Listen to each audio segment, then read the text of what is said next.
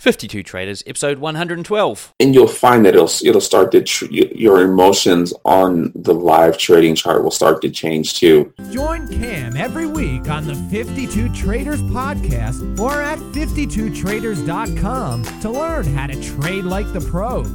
This podcast is for educational and entertainment purposes only and is not investment, trading, or financial advice of any kind. What's up, traders? Welcome to another installment of the 52 Traders podcast. I'm your host, Cam Hawkins, and today we're going to have my update, so my November 2017 update. So I'm going to give you an update as to where my trading's at, how I'm absolutely killing it in the markets 6 days a week. Yes, 6. No, in actual fact, I'm not killing it any days of the week at the moment, but there's going to be a whole lot of insight and lessons and learnings here in the show today that hopefully you can take away, and there's something in it for the guys that are pro members. So guys, you guys are actually going to get a full video session with my trading mentor, Andre Stewart, so you can download that and watch that on the website. You can hear that later on in the show today, everyone else. If you do want to watch the video that goes with it, it probably does, well, it ties it all together. Let's face it ties it all together, but that comes up a bit later in the show. So keep an ear to the ground for that if you just want to listen to the session. I've got to say, I was a little bit sleepy when we did it. I shouldn't have been sleepy. Andre should have been sleepy, but I was a little bit sleepy, so it wasn't my best work. But anyway, we're going to have some good stuff coming up for you in a second when we get underway with my November trading update. So if you haven't heard any of my trading updates before, then go back and listen to them. They're all available for free on the site, so you don't need to be a pro member to listen to them.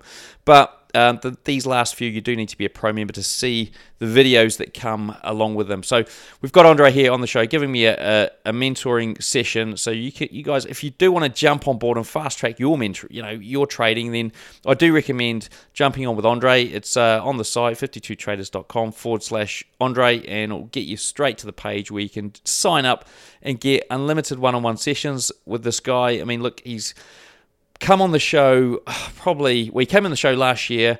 He was struggling, and then beginning of this year I found out that he was actually killing it and doing really well, and he'd taken a very, very small account, $20 in fact, to something quite significant. I don't know exactly where he is at the moment, but I know that this guy's doing really, really well. We've got a whole bunch of guys on there at the moment. He's opened the doors up. So the first 50 spots have gone, so they went.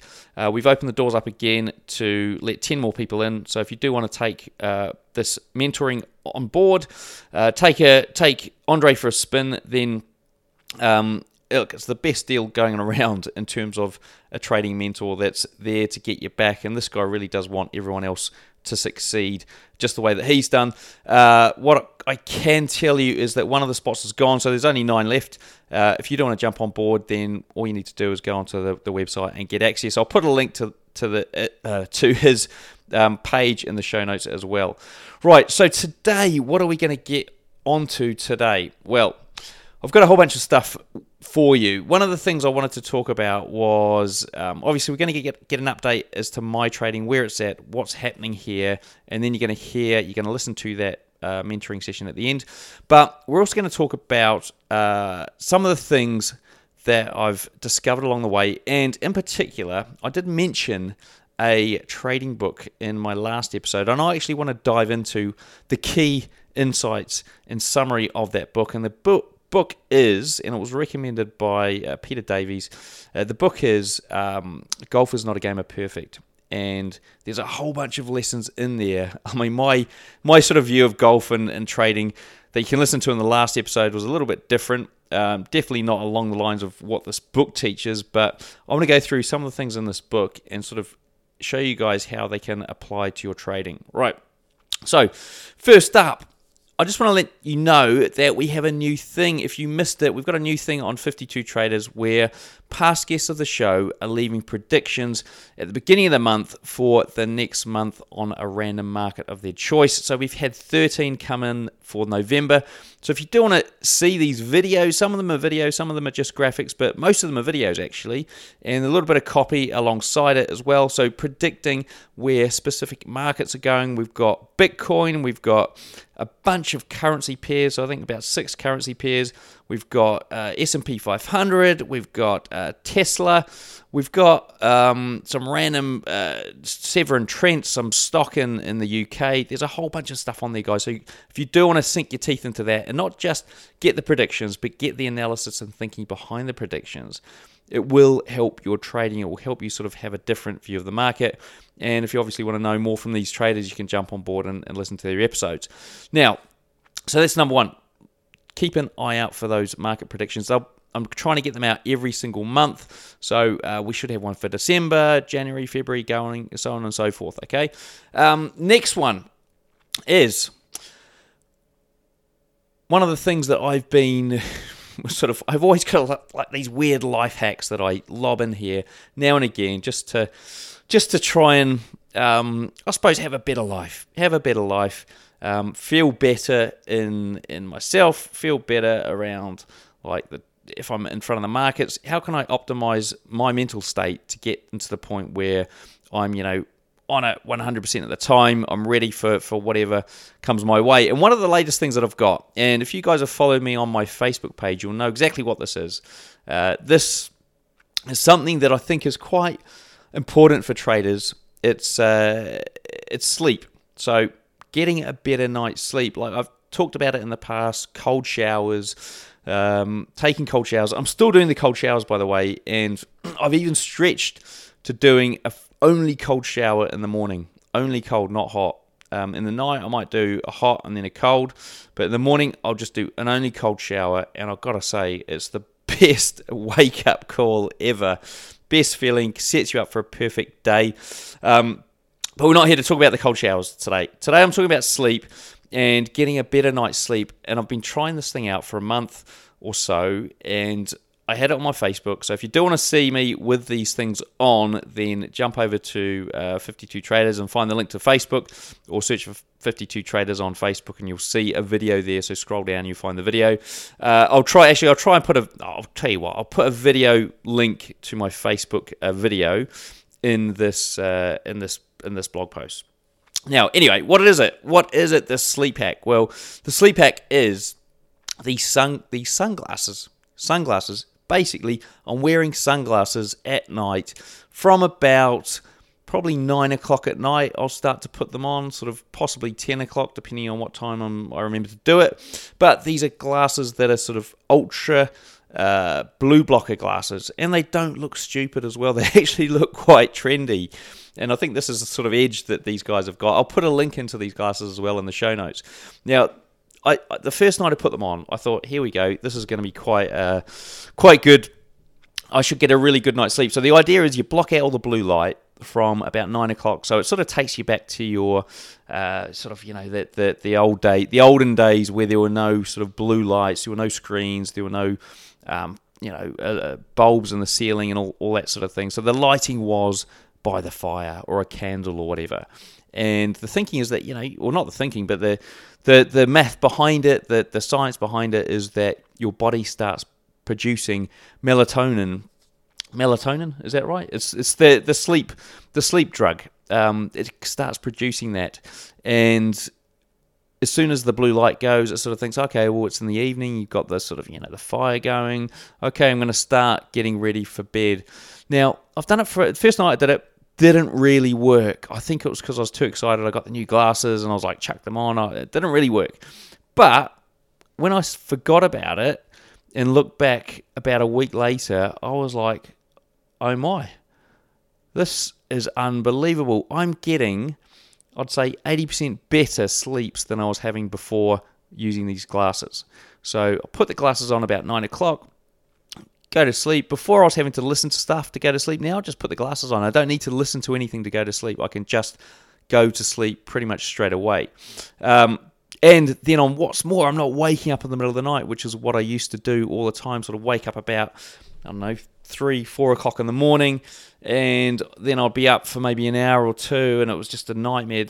I'm getting nights where I'm sleeping all the way through, waking up feeling refreshed and better prepared for the day. Okay, so I wanted to bring this up because there's a whole sort of if as a trader, what I know and what I've heard is you're going to spend, well, you are going to spend a lot of time in front of the computer, A. B, you're going to possibly join the No Sleep Club, which, if nobody knows what that is, it means to get stuff done out around your day job, you need to basically sacrifice something. And no sleep is the sacrifice that Andre, for example, did. So the guy hardly ever sleeps. Hishu Han, I remember, this guy never sleeps, and he just doesn't sleep. I, in the past, have done this where I've had very little sleep to get stuff done around a day job. If you are going to commit to this, you do need to find the time. If you've got a family, if you've got a job, if you've got other commitments, then sleep is probably the only thing you can sacrifice.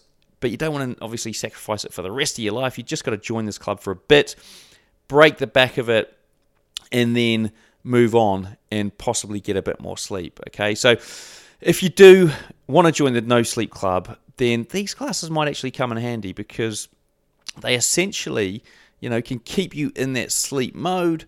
Your brain's sort of still thinking that it's nighttime, so maybe the next night you'll get a good night's sleep if you do, chop and change it.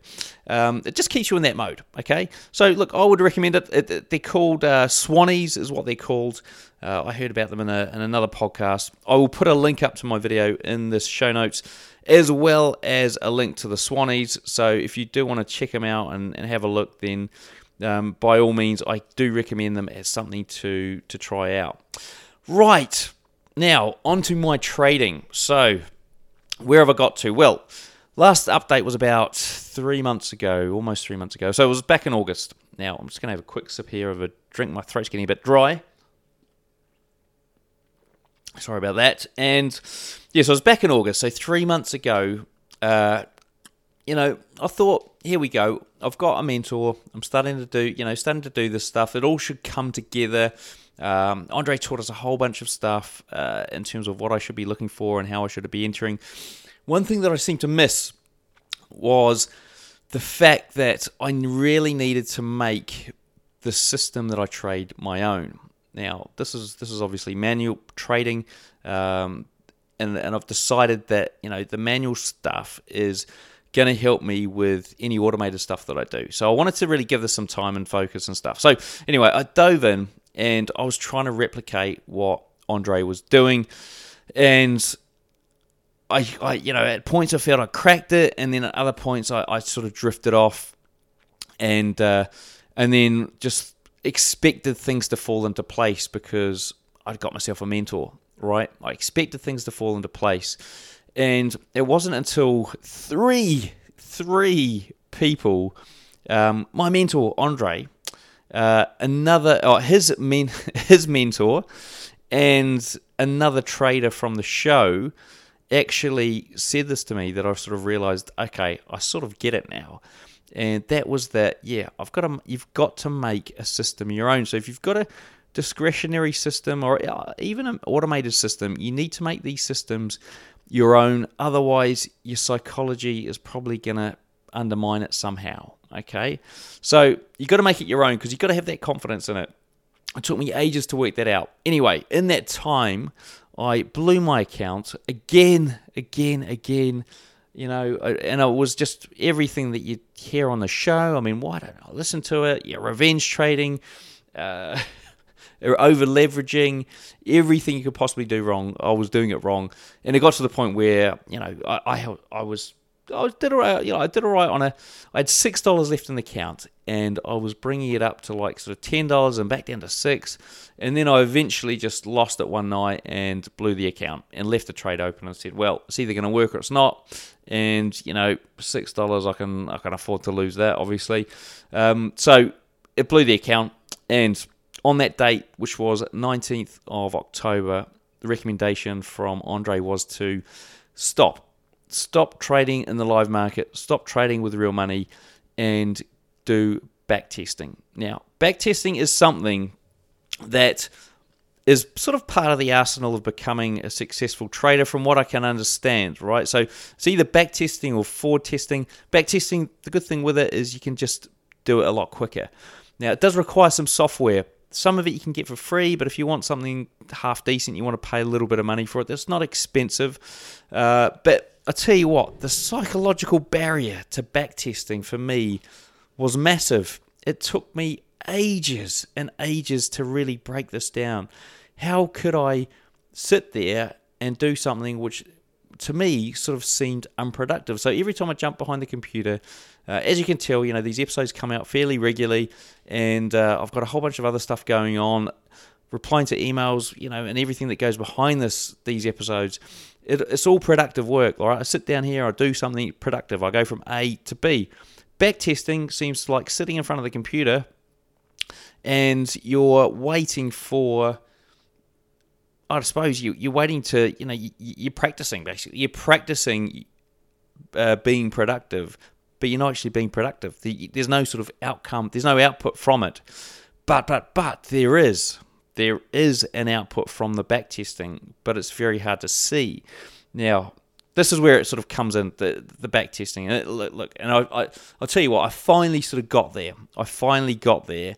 And after playing with about 4 different bits of software, I decided on the software, and that was probably the first thing I had to do. I had to decide on the software, and the software I chose was Soft4FX. Worst name ever, but it's the same one that Andre uses. And when I tested it out against Forex Tester, which is another popular one, and the free one from FX Blue, so these are all currency related and work on the MetaTrader platform, so there will be other software out there for other platforms if you've got them, no doubt. Some of them will have them built in. Anyway, so the Forex Tester one was there, the Soft4FX was there, and the free one. So I tried them all out. They all gave you a demo, and I gave them a whirl, and I sort of decided, okay, the Soft4FX one is just as good as the Forex Tester, and it's a quarter of the price. So it was like $99, whereas the Forex Tester one was $350 or something. And the other one was free, but it just wasn't as good. It was lacking quite a few things. But still workable if you need a free one, okay? And that's from FX Blue. So I'll link these up in the show notes as well. Now, the first thing for me was to decide which one to use. So once I decided that, then I had to use it. And I realized that I didn't want to sit in front of my computer doing backtesting, especially when I got, family sitting in the front room. My wife wants to spend time with me. If I'm sitting here doing essentially in my sort of back of my mind unproductive stuff, then I may as well be doing it in the presence of everyone else or in downtime. Okay, in downtime. And one of the things the downtime that I had is sort of, in the evenings, lunch breaks at work. That's probably about it. And I suppose if I got up really early, I could do it in the morning as well. Now, so what do? How did I overcome this thing where I could, be with my family and do my back testing without it being too much in the way? Now, so what I did was, it's pretty simple. It's pretty simple, guys. It's not rocket science. I simply bought a laptop, right? I bought a laptop. It didn't need to be ultra grunty, but I tried to get it as grunty as I could. Trust me, I've got a laptop in the house. I've got laptops, iPads, multiple iPads, phones, etc. Multiple computers. But I didn't have a laptop of my own. My wife had a laptop. My daughter's got iPads, both of them, one of them mine. Everything that I buy, they take, basically. I buy it for my use, and they take it, and I'm like, right, I'm just going to bite the bullet here. I've got to buy a laptop for myself. I'm not going to give them the password to it. They've asked me, they've hounded me, but I'm like, nah, you guys aren't touching this one. You got your own things, just go off and use those, please. Now, so a laptop was the key, so I can now sit down in front of the computer, in front of the TV, with my family. If they're all on their own iPads and stuff, I can get on and just do some back testing. Lunch breaks, when I'm at work, if I've got a lunch break, I'll sit down and do some back testing. I don't need to be connected to the internet, download the data, it's all on there. I'm thinking if I go away on a holiday and take the laptop with you, there's going to be downtime, do some back testing. So good news is I've started back testing. And it took me a long time to get there, but I actually do quite enjoy it. And then I've sort of seen the benefits of doing this back testing. And the benefits is I'm not losing any money, and I can see where I'm going wrong. And I can see it at a much quicker rate, and I don't have to wait, sit there for an hour in the markets, and I get an hour worth of market time or 2 hours worth of market time. And I feel like I've got to place some trades because I'm in front of the markets. So it does give me the ability to build these neural pathways, so pathways in your brain, so we can see things happening, and it starts to that's the benefit of backtesting, is it starts to get those pathways being built in the brain that are the correct way to think. So I'm not there yet, okay? Trust me, I'm not there yet, but I have had some good runs, and I've seen the account grow based on what Andre's taught us in his program, and based on what other things I know, and making a strategy my own, okay? So as opposed to trying to copy everything from some other people that have done it, taking things that I like, taking things that I know and understand, and I'm getting better. I'm getting better, but I'm not there, and I feel like I've got probably a couple more months really before I'm going to get there. Andre said stop for 30 days, and I'm sort of I'm about 3 weeks into that. I've got another 10 days to go before my 30 days is up. Who knows? I might feel like I'm ready at that point. I don't know, but I feel that I've got another 2 months ahead of back testing, which I don't mind. I don't mind, because it's quite fun. It's a bit like a computer game with charts, right? With price charts. So it's a computer game with price charts.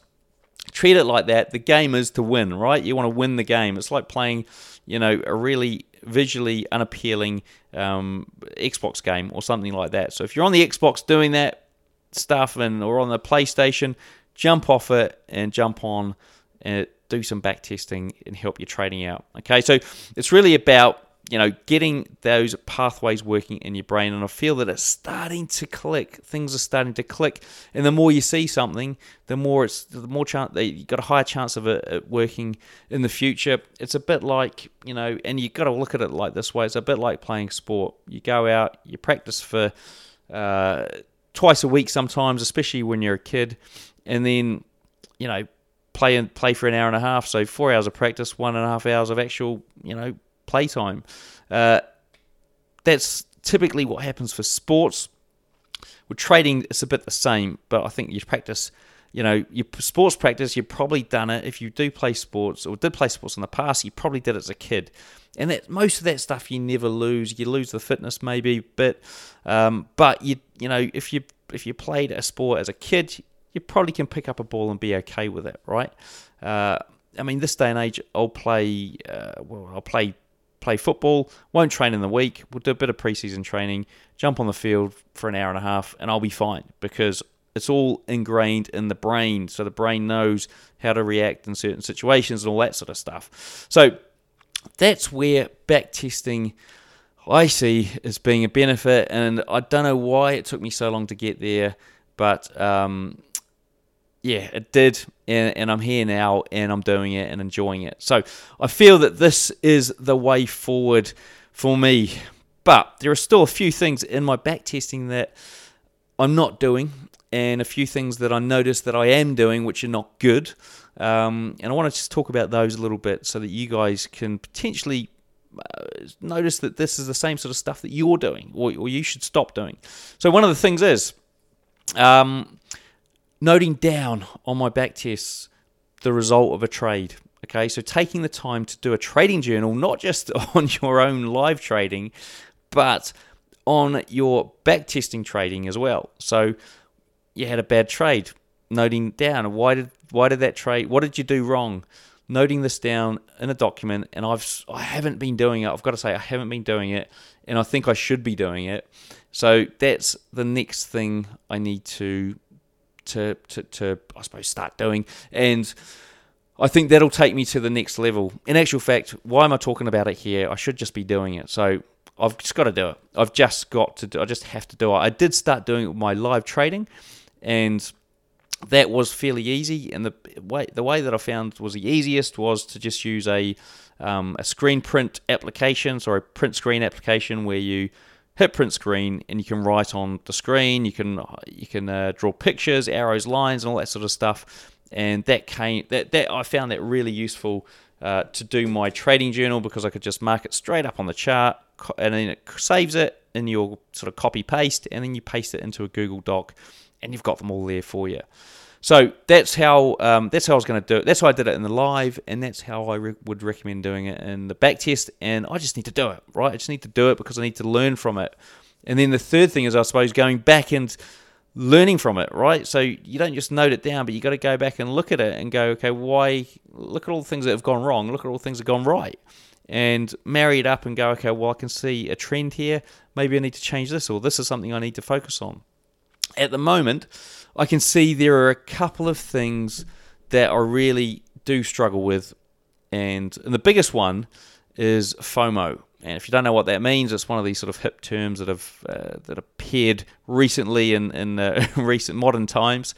Fear of missing out, FOMO.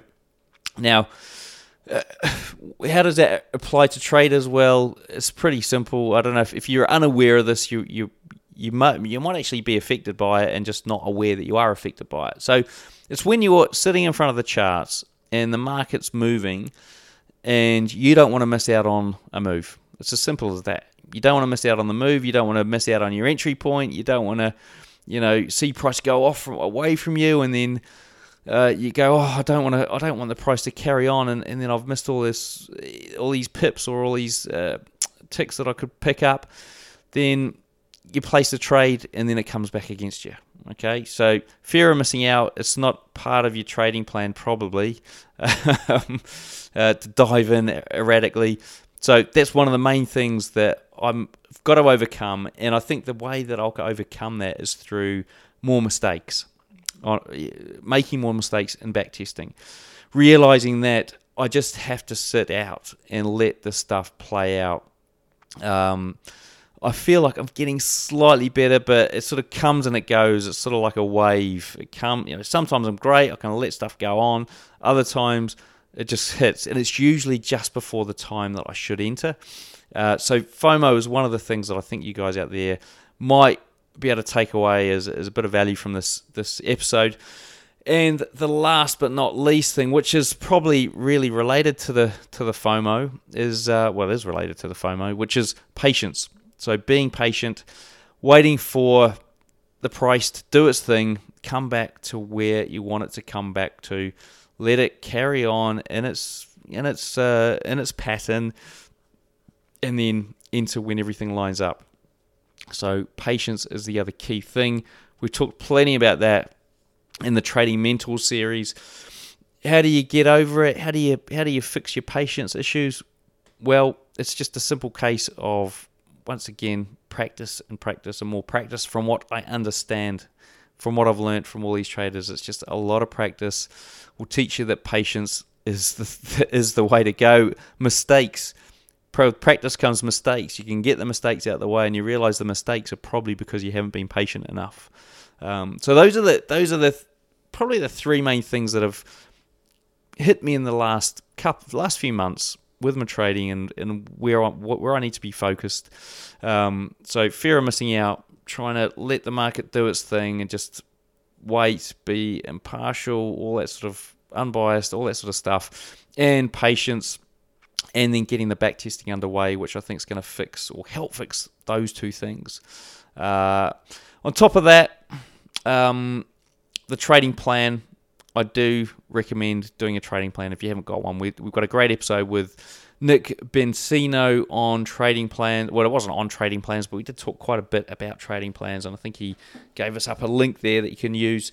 Now, that's sort of it. That's where I'm at. So, guys, I haven't been doing a lot of live market trading. I haven't done any other than blowing that account, and now I'm just purely backtesting and getting a lot of screen time with the backtesting. And hopefully you've come away from this learning a few things about where I'm at with my trading, which hopefully helps you guys if you're not there yet, of which I know a lot of you aren't, but it gives you a sort of potential pathway there with the backtesting, getting that underway. If you're suffering from FOMO or patience, and make the mistakes, do it without them losing the money, and do it quickly. Use a backtesting bit of software. So I'll hook those up in the show notes. Right, we're about to get into this mentoring session I did with Andre. If you're a pro member, you can jump onto 52traders.com and watch the full video, which means you get to see the chart, which means you get to see what he's actually talking about instead of trying to imagine it, which is quite hard because we didn't talk it through like it was going to be on the podcast. It is there pretty much really in video format. And and keep an eye out for the funny character in the background of the video. You do get to have a look at my ugly mug on there as well as Andre's, and some little funny characters popping up in the background there. Before I leave you and let you get into this mentoring session that I had with Andre, there is one or two other things I want to mention. Yes, there's 9 more spots left on Andre's mentorship, so jump on the site. I'll put it in the show description if you want to get access to it there. And last but not least, I've got a crypto trader. I've got a crypto trader lined up on the show, so I've got that interview later this week. I've also got trading psychology guru who's going to come on the show as well, so I've got that lined up. So this is stuff that's coming up in the future, as well as standard traders, guys that are out there making money in the markets and that sort of thing. So, all right, guys, without further ado, let's get into this mentoring session, and I hope you enjoyed that update from me, and check out the blog post that I've got up there on 52traders.com to get all those links to the videos, the Swannies, market predictions, that sort of thing. Right, let's hear it. Well, that's what happens when you to a 28-minute or whatever it was intro to the show. You forget a few things along the way. Now, what I did forget to go through was that that Golf is Not a Game of Perfect book. Right, so let's have a look at it. So there were 22 points that came out of that. Now, this could be quite a long episode if we go through all 22. First one is dream. Okay, dream's pretty easy. I think we all do a lot of that. Second one is think your ball to the target. Focus on it during your pre-shot routine and trust your swing.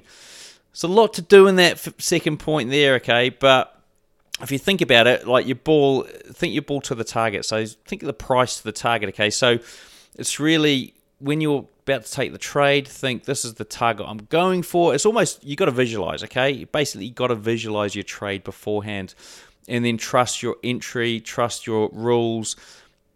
That's pretty much it. And that's a lot of what we hear in the show. Trust your rules. It's a probability. It's not a certain thing. So either your swing or your rules are going to work or they're not. And you should know there's a probability around it that's going to help keep you profitable in the long run.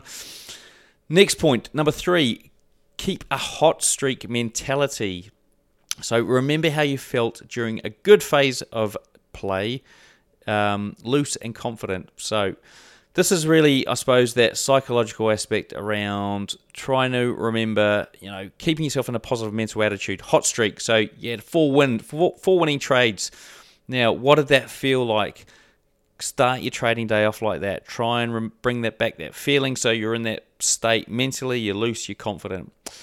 Don't think about technique on your shot swing. Okay, so this is where your backtesting comes into it. You shouldn't have to think too much about the system that you're trading when you're actually placing your trade. You should know that this feels right, okay? It feels right.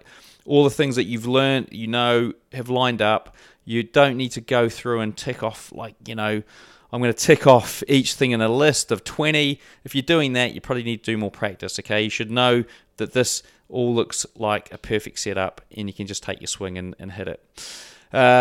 Aim for a small elevated specific target, like a twig on a distant tree, for example, and keep it in mind as you swing.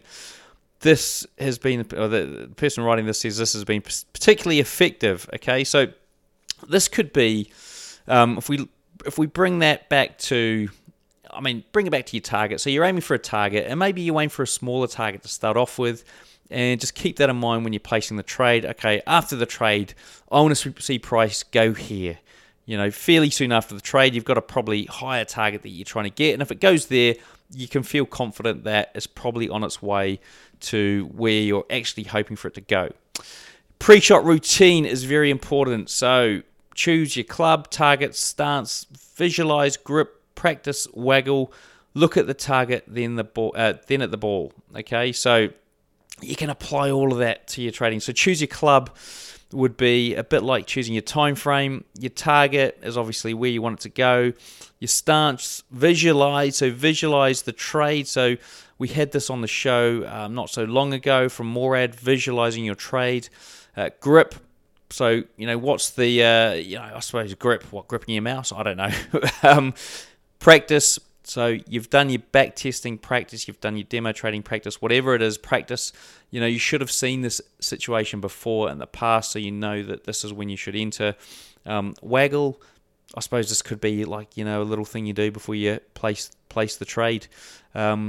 Just keeping that routine, really, I suppose. Pre-shot routine, pre-trade routine. Short game practice should take up 70% of your time. Okay, so short game, if we look at the short game, this is where you're chipping it onto the green after you drive.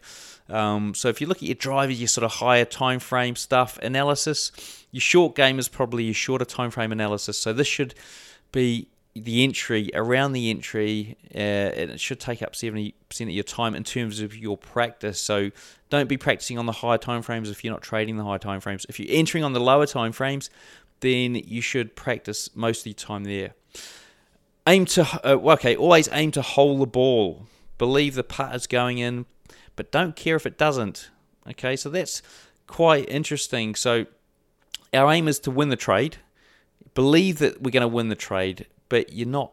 But if it doesn't, you can't care about it. Okay, and no emotion. Visualize again. Visualize. What does it say? Visualize. Be decisive. Visualize the line, but make a straight putt to a target you judge the ball will turn from. Okay, so not that relevant, but the visualized part is relevant, and also take practice putts with your eyes on the hole. Okay, so once again, practicing again. I'll just see if we can get some other good ones. So that's 8. They all start to sort of become a little bit repetitive here, but accept the bad shots and concentrate on the next. So is that easier said than done? Sometimes it is, but you have to accept that you're going to lose some trades and then concentrate on the next one. Just got to accept it. So accepting those losing trades. Allow yourself 7 mistakes around. Okay, so this, I don't know if this was in the book, but this could be like if you start a trading day, you can say, I'm going to have 3 losing trades and I'm out. Okay, 3 losing trades and I'm out of there. I'm not trading today. It's not the right day for me. Only think about what you want to happen, especially when there are obvious hazards. Okay, so obvious hazards could be news. So if you know that there's news, you've got to think about the fact that the news is coming up. If you enter a trade, news is coming up. Do you want to be in that trade? If you haven't hit your price target, if news is underway, what if you're losing the trade? What do you do then? So you've got to have that game plan ready, guys. Remember to save your good shots. So journal them. Journal your trades. Journal your good trades. See why they worked. See why they were good. Be fearless. So no fear. Correct. Fear and greed. Correct. Sound like David Brent. Be an artist, not a scientist. So this is quite an interesting one. Be an artist, not a scientist. I mean, you can be an artist and you can be a scientist and you can be both in trading. It depends on how you approach it. So if you're algorithmic, then scientist is probably more where you want to be as opposed to an artist. But there is probably some art in there anyway. Have a conservative strategy, but a cocky swing. Okay, so I think this is around execution. So conservative strategy, but when you execute with a lot of decisiveness. Okay, and cocky could be, you're willing to risk a bit more, or not necessarily risk more than sort of necessarily, but you're able to take yourself away from the fear of losing money if you've got a sizable account. Right, have a game plan for important matches and new courses. New courses could be new charts. New important matches could be, I don't know, what? Important news events, probably. There's some good stuff in here, actually. There's some really good stuff. Be loose, free, and confident, and stick to your routines and game plan. Okay, we've had that before. Try not to think ahead and think about your score or your opponent's score. Don't play shots you normally wouldn't. So this is very good. Try not to think ahead and think about your score. So don't think about the money. Thinking ahead is thinking, oh, wouldn't it be great if I, made $20,000 today? Don't think about it. Don't think about that. It's just play your shots as you normally would. Okay? So okay. Right, we've got 4 more left. 60% of your practice time with a long or short game should be on acceptance, targets, and routine. 40% on technicals. Oh dear, what does that mean? I don't know how that relates to trading. That one's pretty cryptic for me. Maybe you guys can work it out. Check out in the comments. Practice putting on the fringe of the green, not to a hole, to develop pace and confidence.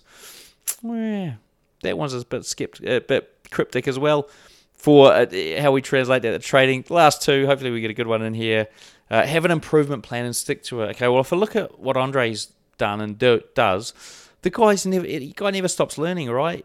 He's now making a lot of money, but the guy's still learning from people. He's still seeking out mentors. He's still learning from these mentors. He's still seeing if something should be changed. How can he improve stuff? So he's got an improvement plan and he sticks to it. And the plan is, if it works and it makes me better trader, then I'll use it. If it doesn't, I'll say goodbye to it.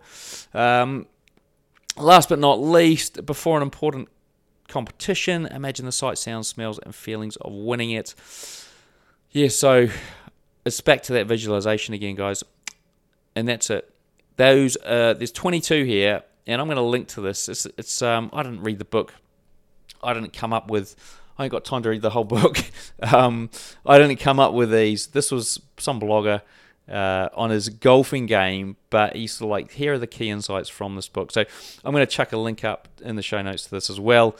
And hopefully you guys can use some of these things to help with your trading. Now, let's get on with that mentoring session with Andre. Yes, now there's a couple things you can do. What I was doing in that back testing, and I had no clue that the back test was going to go that good. No clue. And on the back test, my lot size, I traded 1, 5, 10, and 20. Nothing higher than 20.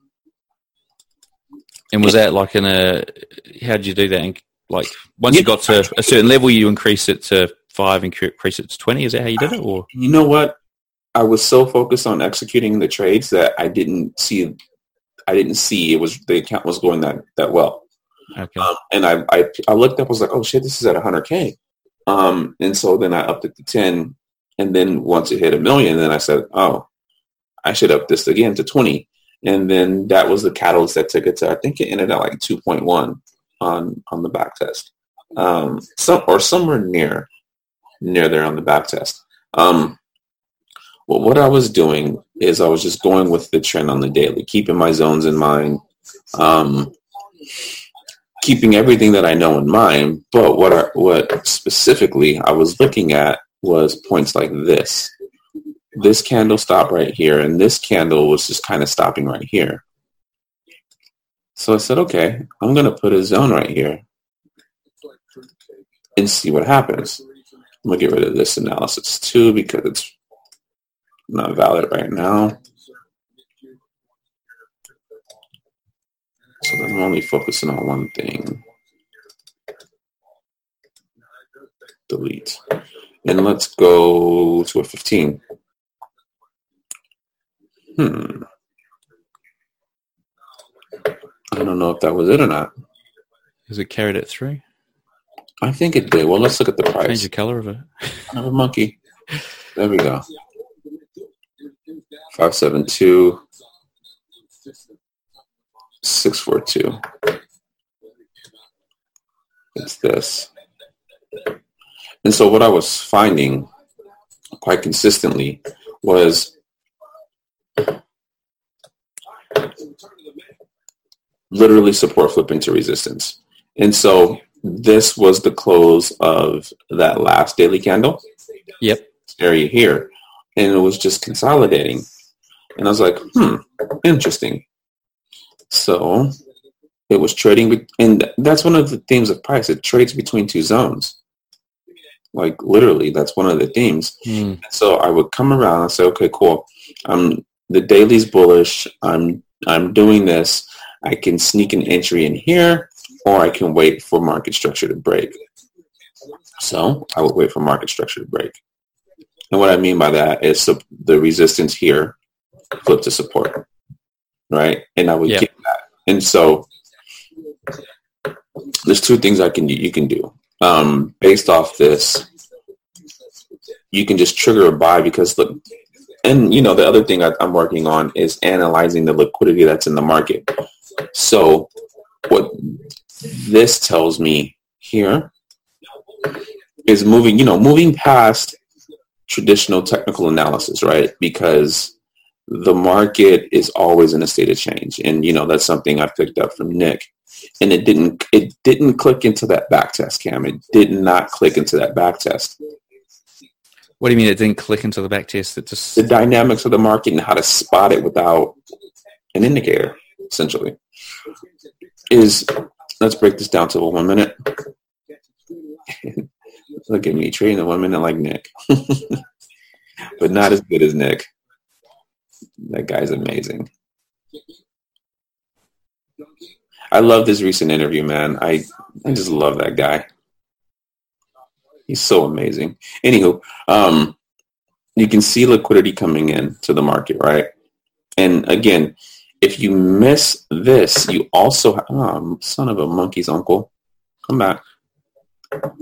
If you miss this, the market's going to give you another chance, right? Because you have some sideways resistance right here because price was struggling to break it, but it also wasn't coming back near the liquidity. Why? I studied order flow very hardcore with Bay. And when you get to these levels here, the demand is here, right? So you get I'm going to protect my position. Right. Of liquidity, right? Yeah. You know, I've often said that we're at a distinct disadvantage trading candlesticks, but if we can read these the correct way, they really just represent the human behavior behind the market. And I dropped the order flow study. I don't need it anymore because I'm supremely confident in my ability now to look past candlesticks and candlestick patterns and even zones to some extent and to analyze the human behavior that's coming in behind these candlesticks. So you get the protection of your initial liquidity injection right here. So of course they're not going to let the market come back here. We just broke this zone. You know, they're investing in the upside. So just on that point, those two candles there where they're touching the zone at the bottom, yeah, those ones. So is that sort of buyers protecting their position? Are they protecting their position like, you know, we don't want it to go any lower than that, so we're going to buy into it again. We're going to buy into it again and just sort of soak up those sellers. Is that what we're saying there? It's exactly. They're soaking up the sellers. Why? Because the sellers need to be fuel for the upside run. And they're trying to get a good price, and they sort of wait until the sellers bring it down far enough, and they go, "Well, we can't." A fake out, essentially, right? It's almost a fake out because you see the drift and you see this. Like this is a very low volume move. There's no structure to it, like this, right? It's a very low volume drift. Yeah. And so again, they just come up in here, and on the 5 minute, this is just a wick, and this is too just on the 5 minute. And it represents the behavior that, okay, yeah, you want to play counter trend, so your fuel. The buyers completely take over from the sellers. And so if you're a big seller right here, what's going to happen? You pull your order, right? You see that on order flow and depth of market charts. You see that very clearly. You pull your order, you'll come out. If you're selling there, you'll just, you'll exit or? You see them pull the order. And, these big guys, they play limit orders at the bid of the ask. So they pull they pull the order because they don't want to get, they almost anticipate what's happening inside of it.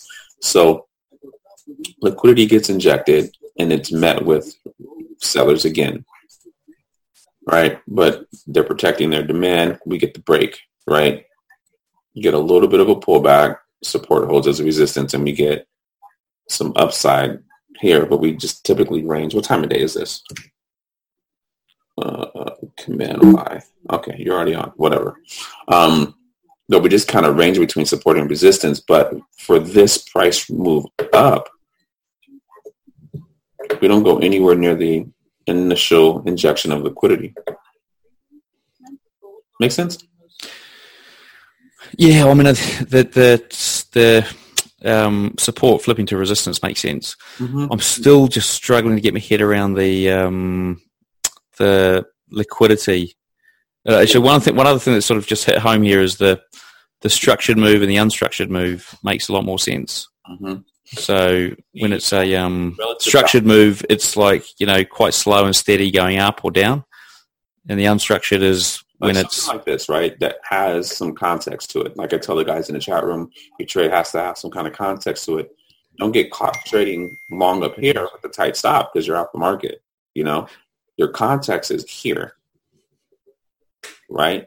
Yeah. Because this is your resistance and it is now your support, right? So there's strength to this trade. And if you take it to what the market tells you is resistance, very solid trade, you get a 20 pip trade out of it. If you miss it, no big deal, right? Analyze what's happening right here just from a pure the chart is data perspective. This is resistance that we haven't really broken yet. We haven't convincingly broken it. It has not held as support, right? So until this holds as some kind of support, cool. Possibly take a long, but then we need to look at something bigger to see where we need to exit or get out beforehand. So let's actually do that now. Oh, look at that. Oh, you know what? And this was one of my ideas, was buy-in targeting right here. Actually, before here. But let's just connect the dots here. So trying to get... I had some good entries. And then I just would leave them in too long and they'd sort of retrace and eat up all my profits. What should I be doing to, You got to decide what you want out the market. Yeah, I suppose that's the thing. I didn't, at the time, did I know? Yeah, I had, some of the times I had an idea as to what I wanted and it just didn't reach there. And maybe that's because I was just being too ambitious for the stop loss that I had. I mean, for example, I was, it was a 20-1 risk to reward. That's probably a sign, right? Yeah, that's fucking great. Yeah, but if it didn't hit, it got to, I think it got to I don't know, I think it was, I got to about sort of 15 pips and turned around. Mm-hmm. But then, the stop loss was almost nothing. Mm-hmm. So I suppose I've got to be more realistic about, what my stop loss is versus my take profit. It's probably a greed thing, right? I'm looking for too much money. Another thing too is, do you trade with your open profit and loss running on your screen? No. Okay, good. Not on the back testing. So this is all back testing at the moment. Okay, cool. Yeah. Okay, cool. You, for me, I know that I can have a very good day on 5 standard pips a position, right?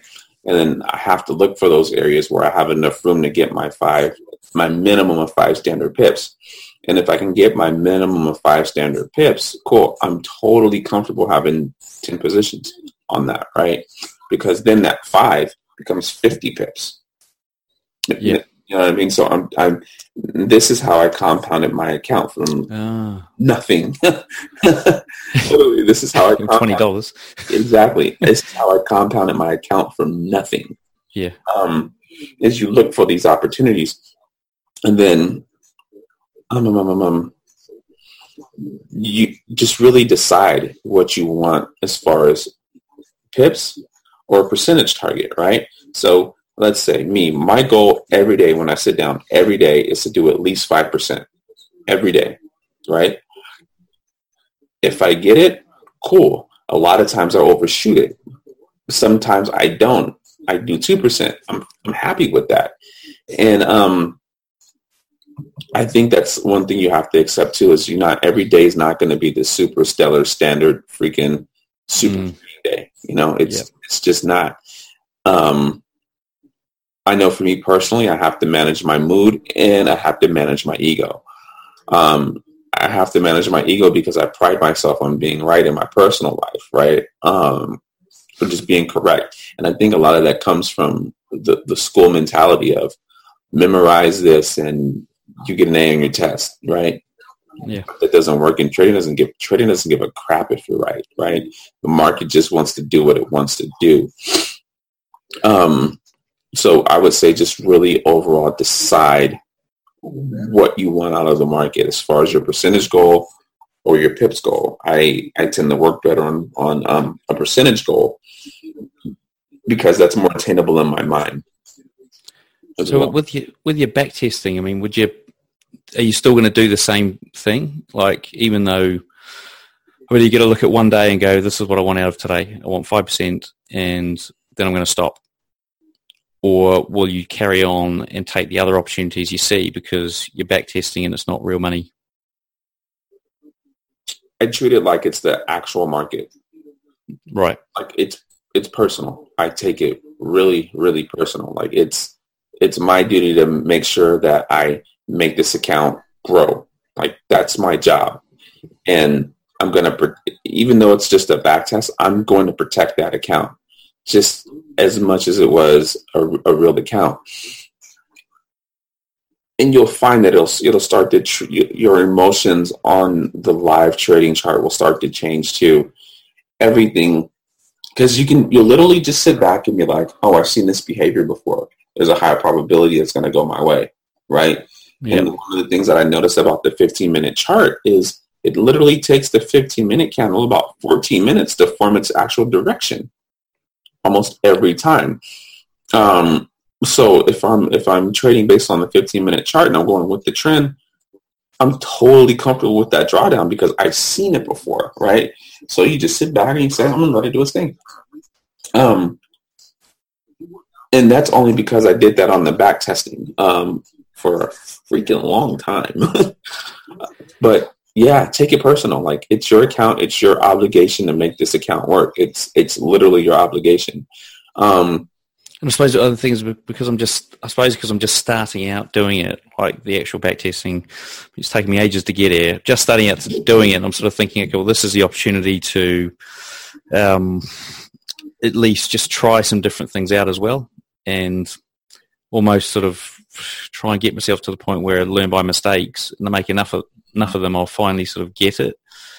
Well, or should I be taking less risk and going that this is make it or break it? I mean, do you think what do you think is going to work, or it just depends on me? I personally, what I would do is just trade the strategy, right? Trade the market behavior. Trade what you've seen. Like, remember, these candlesticks are just data, right? They tell you the human behavior behind it, right? So I don't know if this goes around your question, but if you notice a behavior in the market, in addition to what we go over, add that, right? And then you just kind of decide, okay, I like it or I don't like it, right? And that's how you'll start to uniquely see the market. Like, what do I see right here? Because the other thing I was thinking was, and maybe it's just one of these things I was thinking is, because I've been focusing on UJ. Mm-hmm. So GJ is the pair.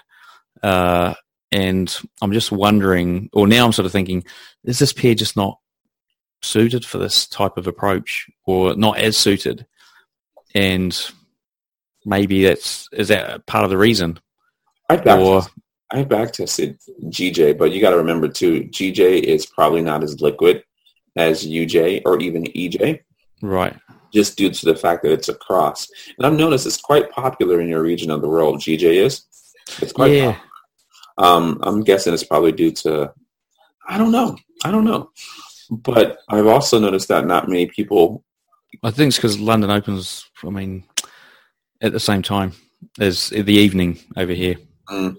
Yeah, and so why not just? I don't know. I would more than likely look more at a USD pair. But again, if you can trade UJ, you can trade GJ. I think they operate the same. Like my back testing, I back test EJ a lot, and I find that it moves a little bit more erratically than UJ does. It has a bigger range, and that bigger range is just because it's not as liquid, so the market has to reach and pull to fill orders. And that may be one of the issues that you have, because I don't trade GJ, but I think that's one of the issues with GJ is the fact that it pulls to get liquidity. Yeah. And that's really... It is. Yeah. I mean, look, because you look at the sort of ranges on a day, and it's like, 220 pips seems to be fairly standard. I mean, a guy was telling me that, actually, it was one of the guys on another show, Nick Benzino, was talking about when he was doing it back in the day, it was 2,000 pip ranges in a day. Back in like 2004 or something. It's crazy. Wow. I know. And I mean, what does that tell you? Does it tell you that there was not enough players in the market, or? It's relatively illiquid. It's not as liquid as a major pair. Right. That's really what it tells me. It's just not. It's not as liquid as a euro, dollar, or UJ, or UCAD, or any of the major pairs. But it really follows the British pound. It really follows British pound.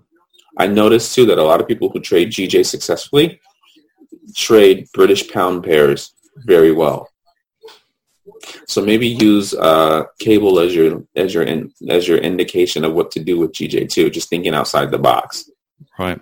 Well, I mean, I'm not wedded to it or anything. I mean, if you recommend a better pair, you think a pair that's going to be, I suppose, work in the time zone that I'm looking at, which is most likely going to be the evenings initially anyway. And the evening Asia, right? The evening for me is this time here now. Oh, I'm thinking it's night. I'm thinking it's 1:30 for you. No, it's 9 p.m. now. Lucky you. Yeah. What is it for you? 1 a.m. I don't mind. I'm not even tired, so I'll probably lay in bed for a while and not even fall asleep. Around this time, I really think you should look at GJ is not bad to look at because it's going to move with the British pound. Yeah. You got the euro. What else am I looking at? So during London, I look at euro and I look at UJ, and I do peek at cable. I haven't traded cable in a while,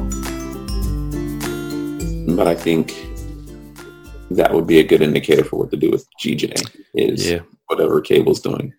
But to answer your question, like about adding to it, like there's nothing wrong with it because like in this little box right here, I see buyers coming into the market, right? Just based on this, right? Yeah. Not many people see that, but this tells me that there's a slight chance based on how this next candle pushed up that somewhere in here, buyers are going to step back into the market. That's that whole little theory I've been working on. Right. Yeah. Just reading the human behavior because sellers pushed it down. But I mean, it took some strength to push this back up somehow, some way. All right. They pushed it up, 10.6 pips. Right. That takes a little bit of strength. So I think the mentality of the buyers are, we've come too far to turn back, but we got to draw the conclusion from what's happened here to what happened here. Right. Because I love these wiki areas because, they're That's where the liquidity is at. And I just, for my life, I don't understand why people don't talk about it. Like, even if you cover the wicks in this area, let's cover all of them. Right? You get a really nice close on here. Yep. You know, and again, this is where buying liquidity came into the market. And you know the mentality around here, when we dip back into this liquidity right here, push up. But we also know that based on this area here, this is where sellers, looking left too, this is where sellers are going to step in and try to make a big hammer, like hammer it lower. Yeah. And there's no coincidence that this prior support broke down as resistance, and it's trying to do the same thing now. But what's unique to it this time, looking across the chart, is that the liquidity coming in based on the wicks is sellers. Right now, there's some proof that buyers are coming into the market. But it's just purely on the size of the wicks here. Like, if you'll just look through the wicks and go, in general, the wicks heading down are longer than the wicks heading up.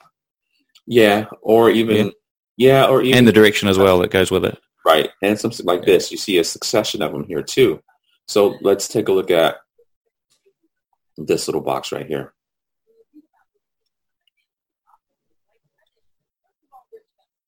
Right, we had buyers stepping in. Why do we have buyers stepping in? Let's get to the left. Makes sense.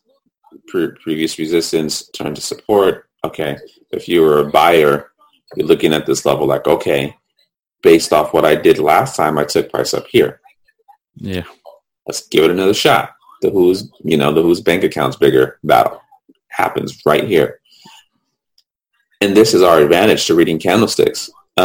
Is we have wicks, we see clear as day sellers coming in, just clear as day. Yeah. All in this area. So this gives you your sign that, okay, the sellers are taking over, right? But again, you're gonna have a fight all the way through here. And I'm just really basing that off of these wicks, because they tell you exactly what's going on, like exactly. And then, like, I'm not a big candle pattern trader, but this candle opened up very bullish, right?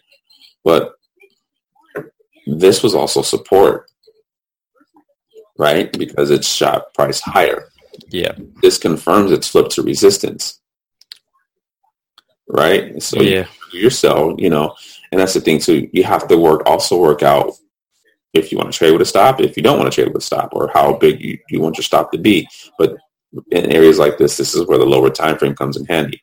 So when you trigger your short, right, and this is a good short for 2-3 hours, like 4 hours, right? I'm immediately thinking, where's my trade going to be in trouble? Right here. Yep. Right here, I say, okay, cool, my trade's in trouble. Because we penetrate the level, and when we penetrate it, this is where buyers start stepping in, right? Right. And okay. Yeah, it's just the mentality, and then because the thing is, because there would you sort of think, like, yeah, when it sort of breaks that level, at that point you're sort of thinking, oh, maybe it's heading south. It's going to carry on south. Why would we not be thinking that? Because we don't know. I don't know, right? I know that based on what happened right here on this side of the chart. Yeah. This is buyer's territory, right? Again, when you're looking at order flow and shit like that, like you see buyers stepping in at levels where they had the advantage, and that just repeats over and over again. We just have to interpret the candles the right way if that's how we're trading,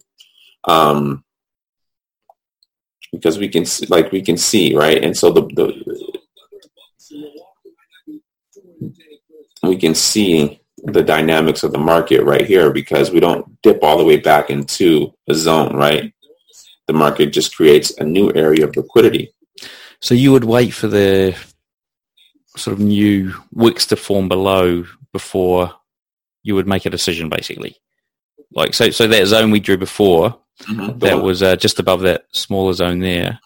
You would have broke it, and you would have waited for some sort of other confirmation. I'll draw it again. So This is my thinking. If I catch this somewhere in here, right? My goal is always to catch it somewhere in here. Yep. And if I catch it in here, and we break this down, because I know this is a little weaker now, right? I understand that just based off of order flow, and people are going to get out the way. And it's going with the overall flow of the market too, so it's a high probability. I'm not trying to call the market to the pip. I'm deciding, okay, cool. I'm probably going to get out right here because the volatility is going to come in. Yep. Somewhere in here, right? And I don't want to be caught in the volatility. I want the smooth sailing. And why wouldn't it be caught on the previous swing low? The one earlier than the one you just pointed out, or later. So move across a little bit towards the left, and towards the right a bit now. That swing low there. Why would it not stop there? Why would you take it to the next one? Because this was the catalyst that kind of started this. Ah, okay. And a lot of times when you have two zones this close together, price is going to go for the lower one. Right. Okay. I don't know why. That's what I found in backtesting. When you got two of them this close together, price is going to go for the lower of the two. This is just too obvious. Yep. Yeah. Okay. Yeah. And so I use this one, and then it just kind of barrels through, and it's going to suck in sellers, right? And it worked. It really worked because, oh my God, engulfing candle. Oh shit, no, not engulfing anything. It works. Yeah. And then you can confidently play the other side because let's leave this here. And then we see resistance here.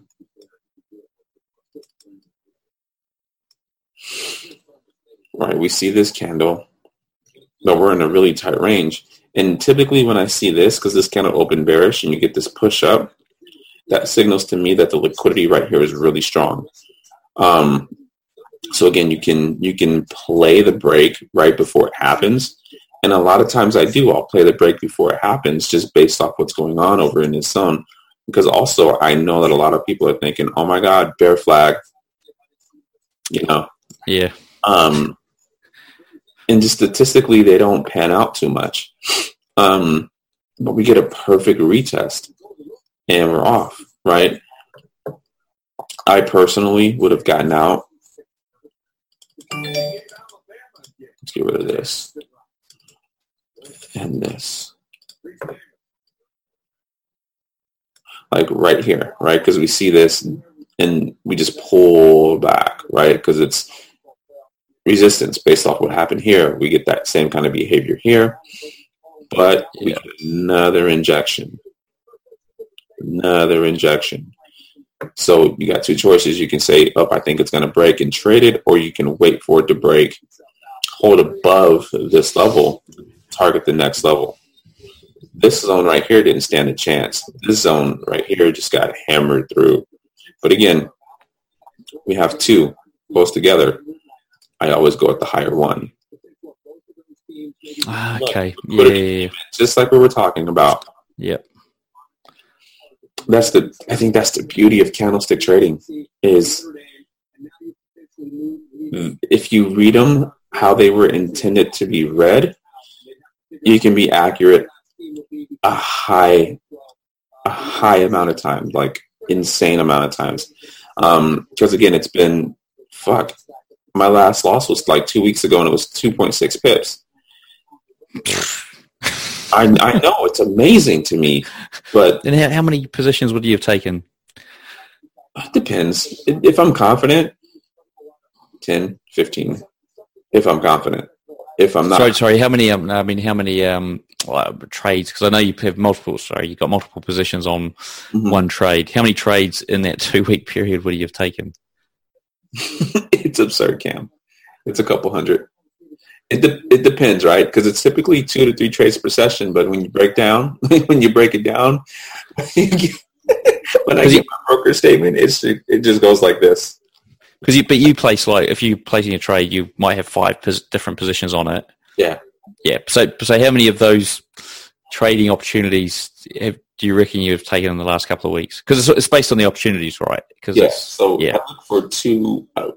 I look for one good one per set. If I get one good trade per session, I'm done. Like today, I got 2 before London even opened. I got 2 at Frankfurt. So it's like, cool. I'm not going to deal with London, even though I should have bought right here because it was clear as day. But that's over trading for me. Yeah. Actually, it's not, because that'd be my third. Anywho, because my trading is for 2 to 3 trades a trading session, and I've kind of dialed it down to 2. But maybe 4 to 5 trades a day total, and then you multiply that out by 5, so 25 trades a week. Okay.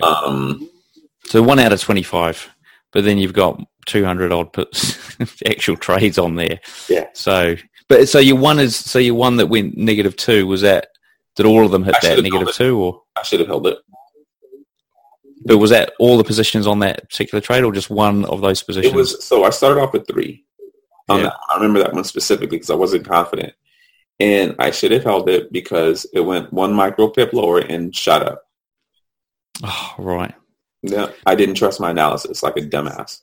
But you canceled one of the 3 and you left the other 2 in. Oh, right. Okay. Yeah. I canceled all of them. I was like, yeah, I'm wrong, and I like to know I'm wrong quickly, like very quickly. Yeah. So you got 200 trades. You got 3 wrong. So you're 197 out of 200. Pretty. Yeah, the accuracy's been crazy, but pretty good. I'm just trying to keep it in perspective. I'm trying to keep it. I'm trying to keep it as I'm just executing, and I'm going to sit on my hands until I see an opportunity. Like, this was an opportunity, but I mean, shit, I did 20% between Frankfurt and now, so there's no need for me to take another trade. Yeah. If that makes any sense. So. Yeah. And so this opportunity here, put your mouse where you would have entered or thought you would have entered? I probably would have entered right on the touch. I like a bearish run here. Yeah. I would have blindly traded this because this doesn't signify to me reversal. This signifies to me that there's possibly some further room to the upside. But again, I'm only taking maybe 5 or 6 pips. Daily's pushing up. So I'm comfortable taking that trade at that point. Very comfortable. Cool. I think, the other thing I was going to ask was, so on this one here, would you actually dive into the lower timeframes, or just to get a better, but you'd always be sort of, your mind would always be on the higher time frame. Mm-hmm. Because I, and this comes up in my back testing, I oftentimes make the mistake of just staring at the 5-minute chart. Yeah, that's what I struggle with as well. Like, just flat out in love with this, and I have to look up every so often and say, shit, I'm on a 5-minute chart. Let me go to the hourly. What's that telling me? Yeah. So don't get caught up. Like, that's what I get. That's what's been happening. I've been get all the sort of top down stuff, and I'm feeling pretty good, and I might have a few good trades, and then all of a sudden I'm on the 1-minute chart, like machine gun fire for about half an hour, and I'm like, what am I doing? I haven't even gone up to, I haven't checked any other time frame in like 15, 20 minutes or something. Yeah. And then I'm like wondering why I've just shot myself in the foot. And you look at the hours, you're like, shit, I should have really been playing the other side. And that was one of the main tweaks I made too. And I keep forgetting to tell people that is, don't stare. You should be, I know I have to constantly say, I know if I enter on the 5 or the 1 minute that I should probably manage my trade on the 15, right? And if I'm managing on the 15, I'm going to peek over at the hourly and see if it's still heading my way. Or even the 4 hour. Oh, look at that wick. That's beautiful. There's some major liquidity right here, but it could fail. We'll see. Hello. So yeah, man, that's it. Don't get too caught up on the small time frames. That's hard. That's really hard. But pick a time frame to enter and pick a time frame to manage your trade on. And then just kind of keep going and going and going, making sure you're going with the overall flow. If you're gonna go counter trend, look for at least 5 standard pips to counter trend. Maybe even less. You can make a good amount of money off of 3 to 4 standard pips. So, yeah. And I think that's where I've been struggling, because I've been holding on for 20, 25, 30 at times, and looking for 40. And so, and this is, not necessarily trading the 1 hour. You just don't know it. Yeah, I think that's probably what it is. I think I'd be happier if I was. I think I'd be happier. So let's do this. Practice this on your back testing. Yeah, I think I'm going to add that one in. Look for 5 standard pips. And by no means am I telling you to do this on your live account. No, don't worry. It's annihilated, so I'd have to fund it. Look for an opportunity to get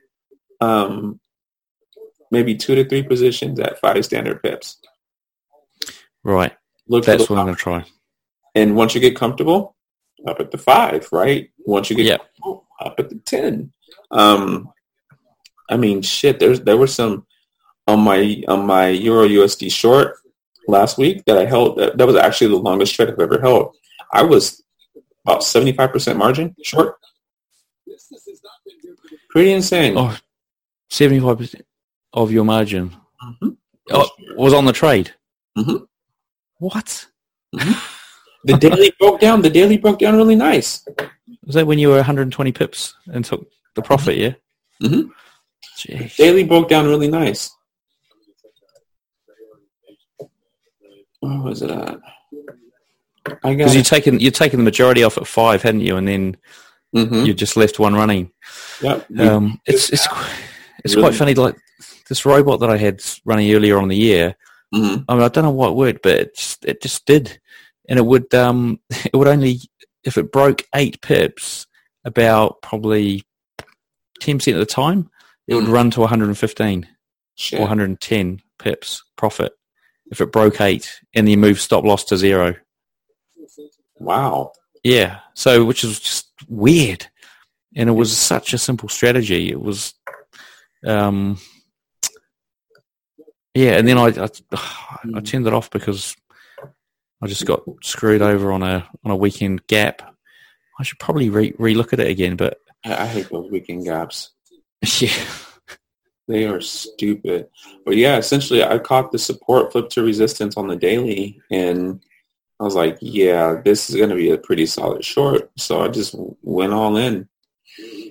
I went all in on that one. And that's why I didn't trade actively that Thursday or Friday. There was no point. Because anything over that for me, it's like my ego gets in there. It's like, yes, I'm a trading god. And I can't handle that. And I looked at right here to expect some volatility to come into the market. Yeah. Right here, because this was the catalyst of this. This was my exact analysis. Exit here. Exit here. Because it's going to get volatile. Yeah. And I just stuck to it. But, man, it looks like, ew. We better wrap this up, fella, because you're going to get tired soon. It must be it's awfully 1:30. I'll pass out at like 2. I'm a little bit in bed. You're a machine. You're a machine. Yeah, I know, but I need to stay hydrated because that was one of the issues that had me in the ER was I was dehydrated. Oh, really? Oh, dear. Yeah. So feeling all right now? Huh? You feeling all right now? I feel 100%. I'm good. Back to 100%, so I feel good. So so we're going to have this video up for the pro members of 52 Traders, and everyone else. You're probably listening to this audio, sort of missing parts of the pieces of the puzzle that Andres has been talking about. So if you don't want to watch it, then jump on board as a pro member, and you get this one and all the other episodes that are under the Pro membership as well. And obviously you can join up for Andre's mentorship on 52traders.com/mentor, or no, actually, yeah, I think it's /mentor or /Andre. And I think we've got 10 spots opened up now that the first 50 were filled and everyone's underway. And, you can see him. He's got time to give me a one-on-one here. And other guys, we've got some videos, actually. There's quite a few videos in the drive now that the guys have got access to, and not just videos on execution, but we've got a variety of things. I mean, you had your mentors in there this week, which was great. So all about psychology. So yes, it's amazing. And then we've got are we allowed to say who we've got in the group? I don't know. Why not? Yeah. He's helping out with analysis, so yeah. So we got Daniel Chung from I can't remember what episode he was, but something. Dan, I love you if you see this, like a whole lot. So Dan was on the show way back, probably in 2016, and since then he's like, I didn't know Andre knew him, but Andre's sort of like, yeah, Nick and Dan, and I'm like, oh, you know Dan? You met Dan? And I hadn't chatted to Dan until just a couple of days ago when he joined not a couple of days, probably a week or so ago when he first joined the group. And then again, and now he's put a prediction up today for UJ. So yeah, it's 2 for the price of 1, guys. At the moment, it's like you get an Andre and you get a Dan. You get 2 52 traders. 2 of the 52. You got 15 more to get. Amazing. Cool. Well, look, let's wrap up the recording there, and we'll zip it up and get it up on the site for the guys. I'll load it up in the drive, and you should have it. Right, guys, if you stuck to the end of that, well done. If you're a Pro member, jump on the site and you'll get access to the video. If you're not, jump on there. You'll get access to all the links that we talked about in the show. We talked about the backtesting software. We talked about the link to, I'll put a link up to the Golf is Not a Game of Perfect, the Facebook page, the Swannies, and also don't forget the market predictions as well. So if you want to hear what's these guys, 13 expert traders, think the market's going to do in this month, we have got Bitcoin in there as well, and we will have currency traders. We'll have cryptocurrency traders coming up on the show soon as well. So guys, a lot going on there at 52 Traders. Check it all out on the site now.